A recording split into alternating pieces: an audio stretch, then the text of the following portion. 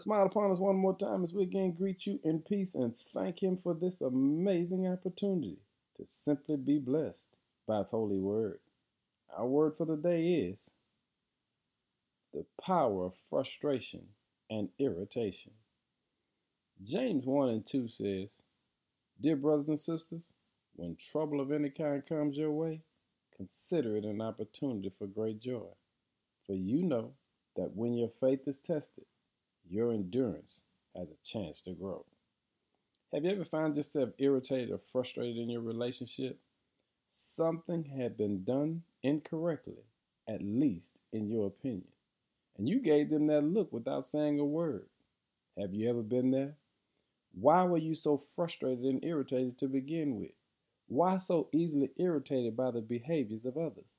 Because the actions they did simply did not match up with your expectations.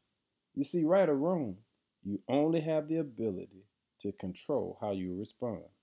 And here's what James says: God allows this to happen for you to grow. Did you hear that? Did you get it? Growth comes when people irritate you. You see, this is an opportunity for you to grow in the Lord and to respond in such a way that they get to see the presence of God in you. Now, you might not like it, but God puts us in position to share Him with those who have bad or negative behavior. Remember this: this is all about sharing God, not you.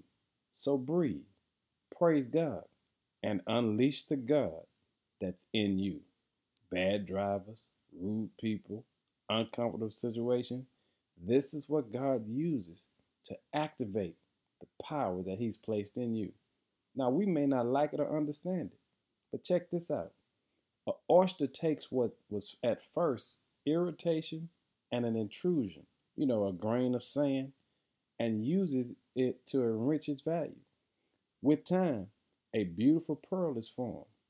How can we refrain the irritants and allow them to become a growth spurt in our lives, harvest beauty, and gain wisdom? That's what the oyster did. He took what was irritating him and made a beautiful pearl out of it. Hey, family, we have to be willing to open our eyes and our hearts to see this opportunity for growth. And James says this is only a test which provides us an opportunity. Hey, family, it'll produce strength and perseverance. So we want to thank God today for being a day of preparation for an unexpected blessing and breakthrough. We praise you, Lord. So today we vow we will be at our best.